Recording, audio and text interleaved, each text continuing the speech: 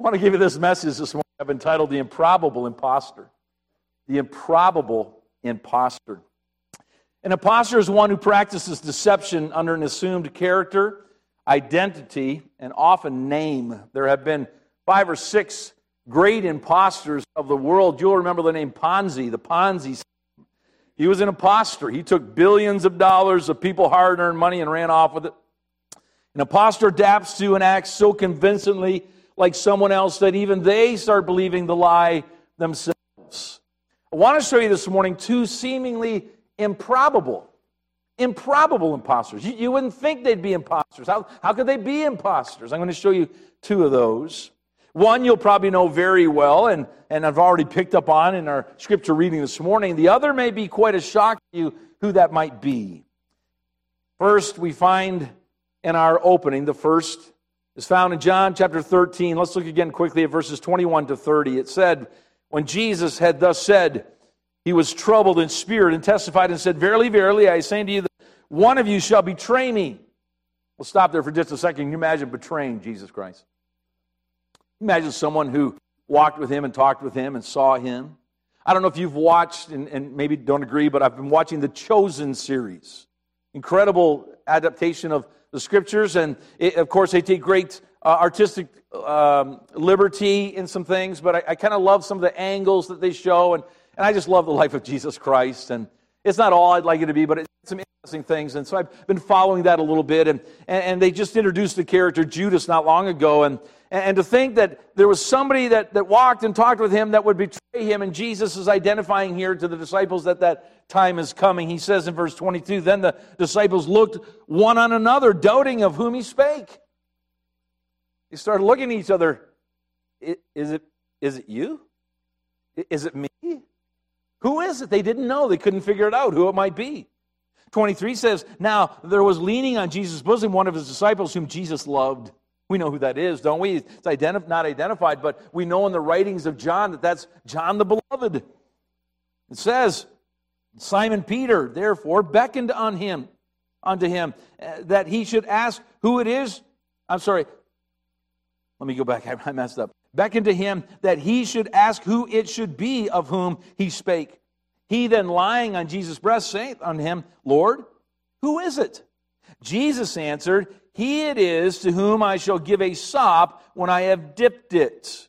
Now, I'm going to stop there for a second and tell you that when we read the Bible, we often read it Westerner's mind. When we think of this, we think of it as sitting down to the table with our family, but that's not the way it is. I've been to Israel 11 times. I'm going to show you some things this morning. I've learned some things in taking those travels. And so they're sitting together. He says, it's whoever I give this sop to that I've dipped. And when he had dipped the sop, he gave it to, say the name with me, Judas Iscariot. Now he uses both names because he wants to clearly identify who this is. It's not just any Judas, because Judas was a popular name in the day. Judas Iscariot, the son of Simon. Let's make it very clear. This is Simon's boy. Can you imagine being Simon? And when this all went down, being that man, the son who betrayed Jesus Christ, oh my. After the stop in verse 27, Satan entered into him and said, Jesus unto him, that thou doest, do quickly. Now, no man at the table knew for what intent he spake this unto him. That amazes me. That amazes me. That confounds me. Verse 29, for some of them thought, because Judas had the bag, that Judas had said unto him, buy those things that we have need of against the feast, or that he should give something to the poor, which was a natural thing to do in the time of the Passover feast, the tabernacle. Verse 30, he then, having received the sop, went immediately out, and it was night. Therefore, when he was gone out, Jesus said, now is the Son of Man glorified, and God is glorified in him. Wow. I've never known anyone named Jesus or Judas, have you? No one ever named Judas. I not even of the unsaved world do they name their children Judas. I've never had anybody who's named their dog Judas. I've had some dogs that I thought were Judas, but we don't use that name. We don't use it because it's synonymous with being a treacherous imposter. Yet to those around him, closest to him, they thought he was an improbable imposter. It couldn't be Judas. Jesus said, "Who do I give this up to? That's who's going to betray me." He gives this up to Judas, and they think, "Oh, he's going to get bread. He's going to get more to drink. He's going out to give something to the poor." But he wasn't. He was going out to betray Jesus just as he said he would. Why? Why did the disciples not pick up on it? How did they not get that? How is it that he was so improbable as an imposter? I want to show you why I think that was. Number one, he was seemingly very close to Christ. I'm going to do something. I'm going to take you to Israel with me. If you've never been, I would love to take you to Israel with me. I go every February. February 6th to the 16th next year we'll go. If you'd like to go, let me know. I'd love to take you with us. And I'm going to go for the 12th time. Every time I go, I learn something new. Every time I go, I see something new. Every time I go, I try to taste something new. And I have seen the Bible go from black and white to color. I can hear, I can smell, I can taste, I can touch Israel. I'm there now. I'm in an upper room that they will take you to and show you. It's not the upper room, but it's very similar to what it would have been. There are a lot of places in Israel where we go, and Jesus was in that area, but he may not have stood right there. And I'm in that upper room, and I see the setting. I'm in the Sea of Galilee. I can see the water. I can see the Golan Heights. I'm down at Caiaphas' house, and I'm seeing where Jesus was held in that dungeon area. I'm at Calvary, and I can see the face of the skull. I'm at the empty tomb, and I can see clearly. Would you go to Israel with me this morning? I'm going to do this. When I went to Israel, I learned something at a mealtime. I had a great guide. His name was Salah Sayyam. He's an Arab of all things. He's a Muslim Arab of all things, and he was one of the best guys I've ever had in Israel. He knew the Bible. He knew how to expound the Bible. He was amazing. He wasn't saved. I begged him to get saved. Many preachers have begged him to get saved, but he hasn't done it because he'd have to turn away from his family and friends, and he couldn't give that up, as we heard in our Sunday school lesson this morning. And so we travel in Israel, and when we do, the group goes to a restaurant in the afternoon, and we have lunch if you want it. And a lot of people try the local cuisine, a lot of shawarma, a lot of falafel, fish, all those different things. They have great food there. You have a buffet breakfast and a buffet supper. I don't usually get lunch because I'm so full, but one day he said, "Don't eat breakfast. I want to give you lunch." And I said, "Okay." And so oftentimes I would sit with our group and I would see our guide and our bus driver go off into another part of the restaurant, and they usually separate from the group and they talk to their friends there and they can speak Arabic and all that. And so one day he said, "I want you to come with me and I want you to see something. I want to teach you something." I said, "Great." So we went back into that back room with them. And he said, I want you to observe something. And so they brought a lunch out for us. And I want to kind of simulate that and show you something. I'm going to get a pastor to come if you would. And, sir, if you'd come and help me this morning, you don't have to say anything, just come if you would. And I'm going to get Brother Mike to come. Brother Craig, would you come and help me? My guys over here, would you come and help me? Come up here. And Pastor, I'm going to stand right here in the middle if you would. And so I'll have you stand over here on the end, if you would. And I'll get, let's put Craig right here. Brother Mike, you come over here if you would. Guys, come on over. I'll get two of you to stand here. And tall young man, come down. Let's take this guy right here. Come on down here. You're going to stand right there. All right. This is James, and you're James the Lesser. Okay, there you go. What's your name, sir? Billy. Billy? And what do you do for a living, Billy? I'm a lineman. A lineman for the county? No. Wow. Yeah, there's a song that goes with that, okay? He's a lineman for... No, it's a different... That's tonight.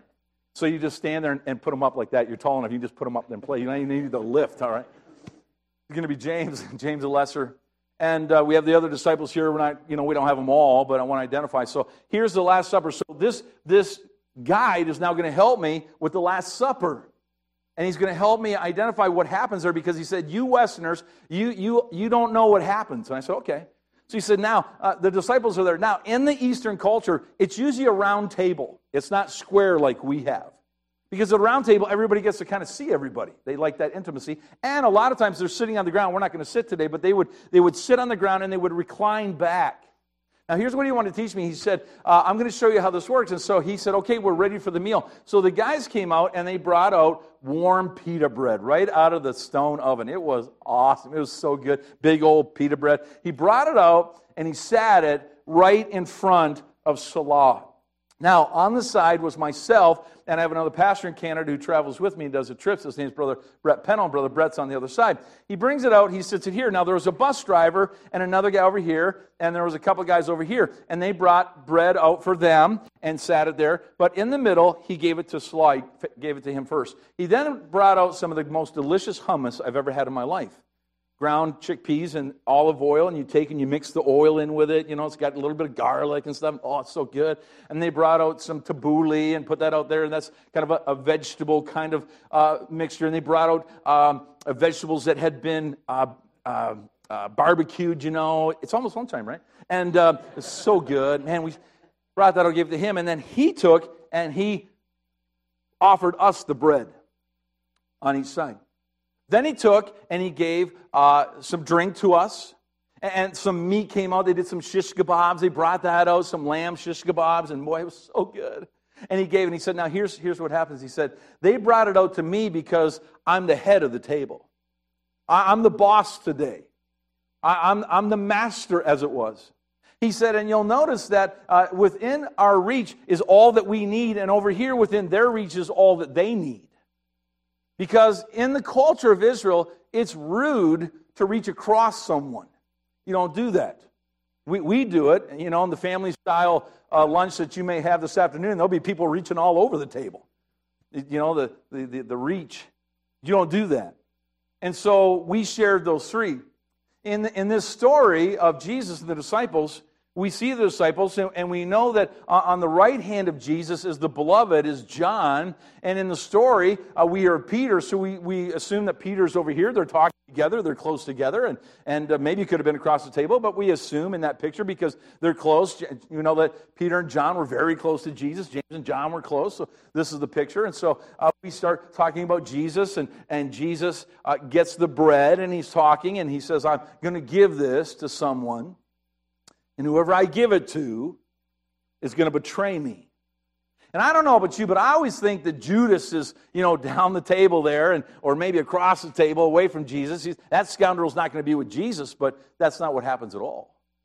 Because in this cultural picture, we find out this is John who loves Jesus and has his head on Jesus' breast.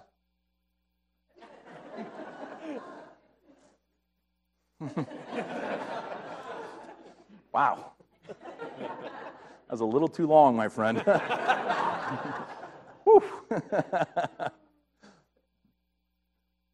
And we see in the conversation that Jesus says, someone's going to betray me.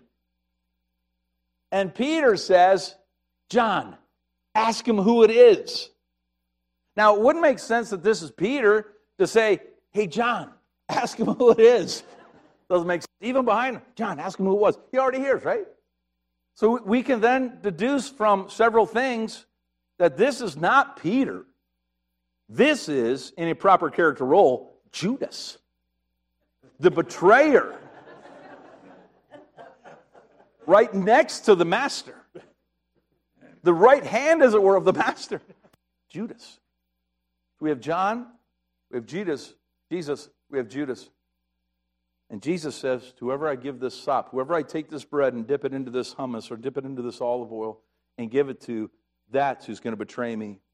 And because Jesus knew it was coming, he had the man with the money, he had the man with the power and authority sit next to him, and he took it, and in proper culture, gave it to Judas. See, the men wouldn't have thought of Judas because that's the way it is. Whoever I give this to, well, that's just polite. That's just kind. That's how you do it. They don't think. Judas then gets up and he leaves the table. And they think, well, he's just going to get some more bread. He's the guy with the wallet. He's the guy with the purse. He's the guy with the money. And they start asking themselves, is it I? Is it I, Lord? Is it me? They can't figure it out. Even with this guy right here who he said I give the sop to, because in that culture, in that picture, we don't clearly see that. But we see it later, don't we? Gentlemen, you can be seated. Judas was so seemingly close to Jesus. He was in the inner circle of the disciples. They trusted him. I believe, and I think you can see it, the disciples did not travel by themselves all the time. If I'm a married man and I have a wife and children, I don't take off 3 years and say, honey, I'll be back in 3 years, I'm following Jesus. No, if I'm going to the Galilean region, and it's not super big, I'm going to say, honey, pack up the kids. We're going over here to Tiberias, or we're going to Magdala. And we pack up, and we take the tent, we take the food, and we travel together following Jesus. And so those people commune together. And in Israel, they have an organization there that's been around for hundreds, if not thousands of years. They have a farming community there. And they pull all their resources together. And they use that money source to farm. It's very communistic, but it works. And so it's called a kibbutz. And you'll see them all over Israel. The food there is phenomenal at kibbutz. And many of them will have lodging areas. They're not quite as nice as the others, but the food is great. And so here's this kibbutz of Christians. They're following Jesus, and they give to one man the money because it's hard to have people, they're out doing stuff, and I need some money. So this guy, Judas, stays close to Jesus, and when they need money to go get something, they get it from Judas. Imagine trusting somebody with all of your money. Not many of us do that, but they gave it to Judas. He carried the bag. He had the resources. So close was the seeming relationship that no one even picked up on it, to the open and obvious identification sign of passing the sop. It can't be Judas. He's leaving to pay for something or give some money to the poor. He's a great guy. He's trying to help somebody out who's down and out. And we'll see that he had talked about that previously in just a moment. But in reality, he goes to sell out Christ while selling himself out to the devil. Sometimes improbable people will think are with Christ, who are saved, are just imposters. You've known people in your life that you thought were born again. You thought they'd given their life to Christ. But you see, maybe very early on or later in life, that they don't follow Jesus Christ. They're not a true believer of Jesus Christ. And it breaks our heart, and as a pastor, to have somebody come and give their life, and you think they're saved and they don't. It's devastating.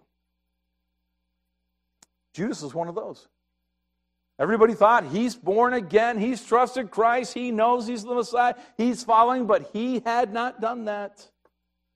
He's an imposter. Are you a true follower of Jesus Christ? Or are you an imposter? Are you here today letting people think that you have accepted Christ as your Savior? You've come to church maybe for a number of weeks or months, and you've sung the songs, and you've shaken hands with people, and you've put money in the offering plate, and everything looks great, and nobody's really bothering you, but you're not saved. You know you're not saved. You hear the preacher talking about being saved, and you think, well, I don't really need to do anything because everybody thinks I'm okay anyways. But that's not salvation. That's not eternal life. That's not being born again. Judas was an imposter, and maybe today you're that imposter, thinking you're saved or pretending you're saved. And then we see the improbable imposter, that he was seemingly very concerned for the cause. Let's go back just a little bit to John chapter 12, just a page back. John chapter 12. Now, this is prior to this Last Supper, but it gives us an indication. It should have been a red flag for the disciples. In John chapter 12, verses 3 to 7, it says, "Then took Mary a pound of ointment of spikenard, very costly, and anointed the feet of Jesus, and wiped his feet with her hair, and the house was filled with the odor of ointment." Let me stop there for just a moment. Let me ask a couple. We have a couple over here that are married. What are your names, folks? What are your names? Bobby and Sonia. Sonia, you love Bobby. How long have you been married? 32 years. Long time. You love your husband very much. Have you ever washed Bobby's feet for him? All the time. Imposter. Have you ever touched those dirty, rotten, stinking feet with your hands and washed them? Massaged. God bless you. Honey, why don't you meet Sonia? No. Have you ever massaged his feet with your hair? No. I don't think there's a woman in here that wants to take her beautiful hair and put it on your husband's stinky, rotten feet. This woman washes the feet of Jesus with a very costly ointment with her hair. Man, she must have loved him. Man, she must have adored him. Not in a goofy, sensual way, but she just knew that he was the Savior. She knew what he had done in her life. She had been possessed, and God had freed her from that. And she was so thankful that she does this. What a wonderful picture of the love of Jesus and those who love him. It goes on to say this. Then saith one of his disciples, what's the name? Judas Iscariot, Simon's son, so we're clear who it is, which should betray him. Why was not this ointment sold for 300 pence and given to the poor? You can almost hear his tone. Why are we wasting this valuable ointment? We could sell this and put 300 pence in our pockets and be the better off for it, and then we could do something really good. We could give it to the poor. Right? This, he said, not that he cared for the poor, but because he was a thief and had the bag and bear what was put therein. And Jesus said, let her alone, against the day of my burying hath she kept this. She knew that he was going to die. She knew he was going to be buried. She couldn't wait. She wanted to perfume him now. And Judas, it should have been a red flag to the disciples. Says, why are we wasting this money? Wasting it, it's on Jesus. It's on the feet of Jesus, our Savior. I want to give it to the poor. No, he didn't. He wanted to give it to himself. He wanted to slip it when they weren't looking into the other pocket and keep it for himself. Even before the Passover, this should have been a pretty telling tale. Here, revealed to us is the real Judas in verse 6. Not that he cared for the poor, but because he was a thief. Shouldn't we be helping? Helping the poor, a.k.a. helping me? Ever know anyone who seemed to want to help others, but in reality, they're an imposter? Caring only about themselves and their own prosperity and well-being? I've known people like that. Once you find it out, it's detestable to think that they're like that. I've seen people in big corporations. I've seen people who are head of, feeding the children or the Red Cross or something like that kind of organization that really need help people. And they make millions and millions and millions of dollars and think nothing of it. And many of them will maybe even try to take even more of that for themselves. It's deplorable. And this is what Judas is doing, because he was seemingly very concerned for the cause. His care was not for the poor of the disciples, nor for Christ, but for himself alone. He said, I'll play the game. I'll put on what I have to, but as soon as I get the chance, I will satisfy and gratify my longings and myself. I've seen it way too much in youth groups, in Christian schools, and Bible colleges and churches, where people will do that to gain for themselves. And then finally we see this improbable imposter that he was seemingly very careful not to get caught. Let's go over to Matthew chapter 26. Matthew 26.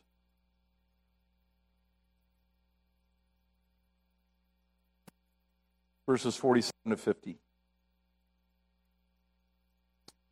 We are now after the Last Supper. The disciples have gone out to the Mount of Olives. They've been there many times. There are still olive trees there that are between 2,500 and 3,000 years old. Quite possibly we're standing in the very spot where Jesus Christ was when he prayed. There's a rock there that they've built a Catholic church over top that they believe is maybe where Jesus went to pray. We don't know. But somewhere in that area, and I've prayed on that mount. It's amazing to look at the Eastern Gate and pray. Praise the family. He's gone out to pray. And we see in verse 47, and while he yet spoke, lo, Judas, one of the 12, came, and with him a great multitude with swords and staves from the chief priests, the elders of the people, not the Romans, the Jews. Now he that betrayed him gave them a sign, saying, whosoever I shall kiss, that same is he, hold him fast. And forthwith he came to Jesus and said, Hail, Master, and kissed him. And Jesus said unto him, Friend, wherefore art thou come? Then came they and laid hands on Jesus and took him. And behold, one of them, which were with Jesus, stretched out his hand and drew his sword and struck a servant of the high priest and smote off his ear. We know that to be Peter. Judas says, come on, we're going to get Jesus. And he said, bring some soldiers, because I know at least one of the 11 has a sword and it might get ugly. That Peter's a tough guy and he's got a hot temper. And so here comes that band of soldiers, and Judas says, I will give him who I want you to take, the kiss, as we now know it, the kiss of death. And he comes and he does what they do in Israel, the Arabs especially. They kiss each other. When they greet, they usually kiss 3 times. The men will kiss each other. And Pastor, I'm not going to demonstrate that closely today. But I would kiss you on the left, mwah, mwah, mwah. And we'd slap hands together. That's the greeting.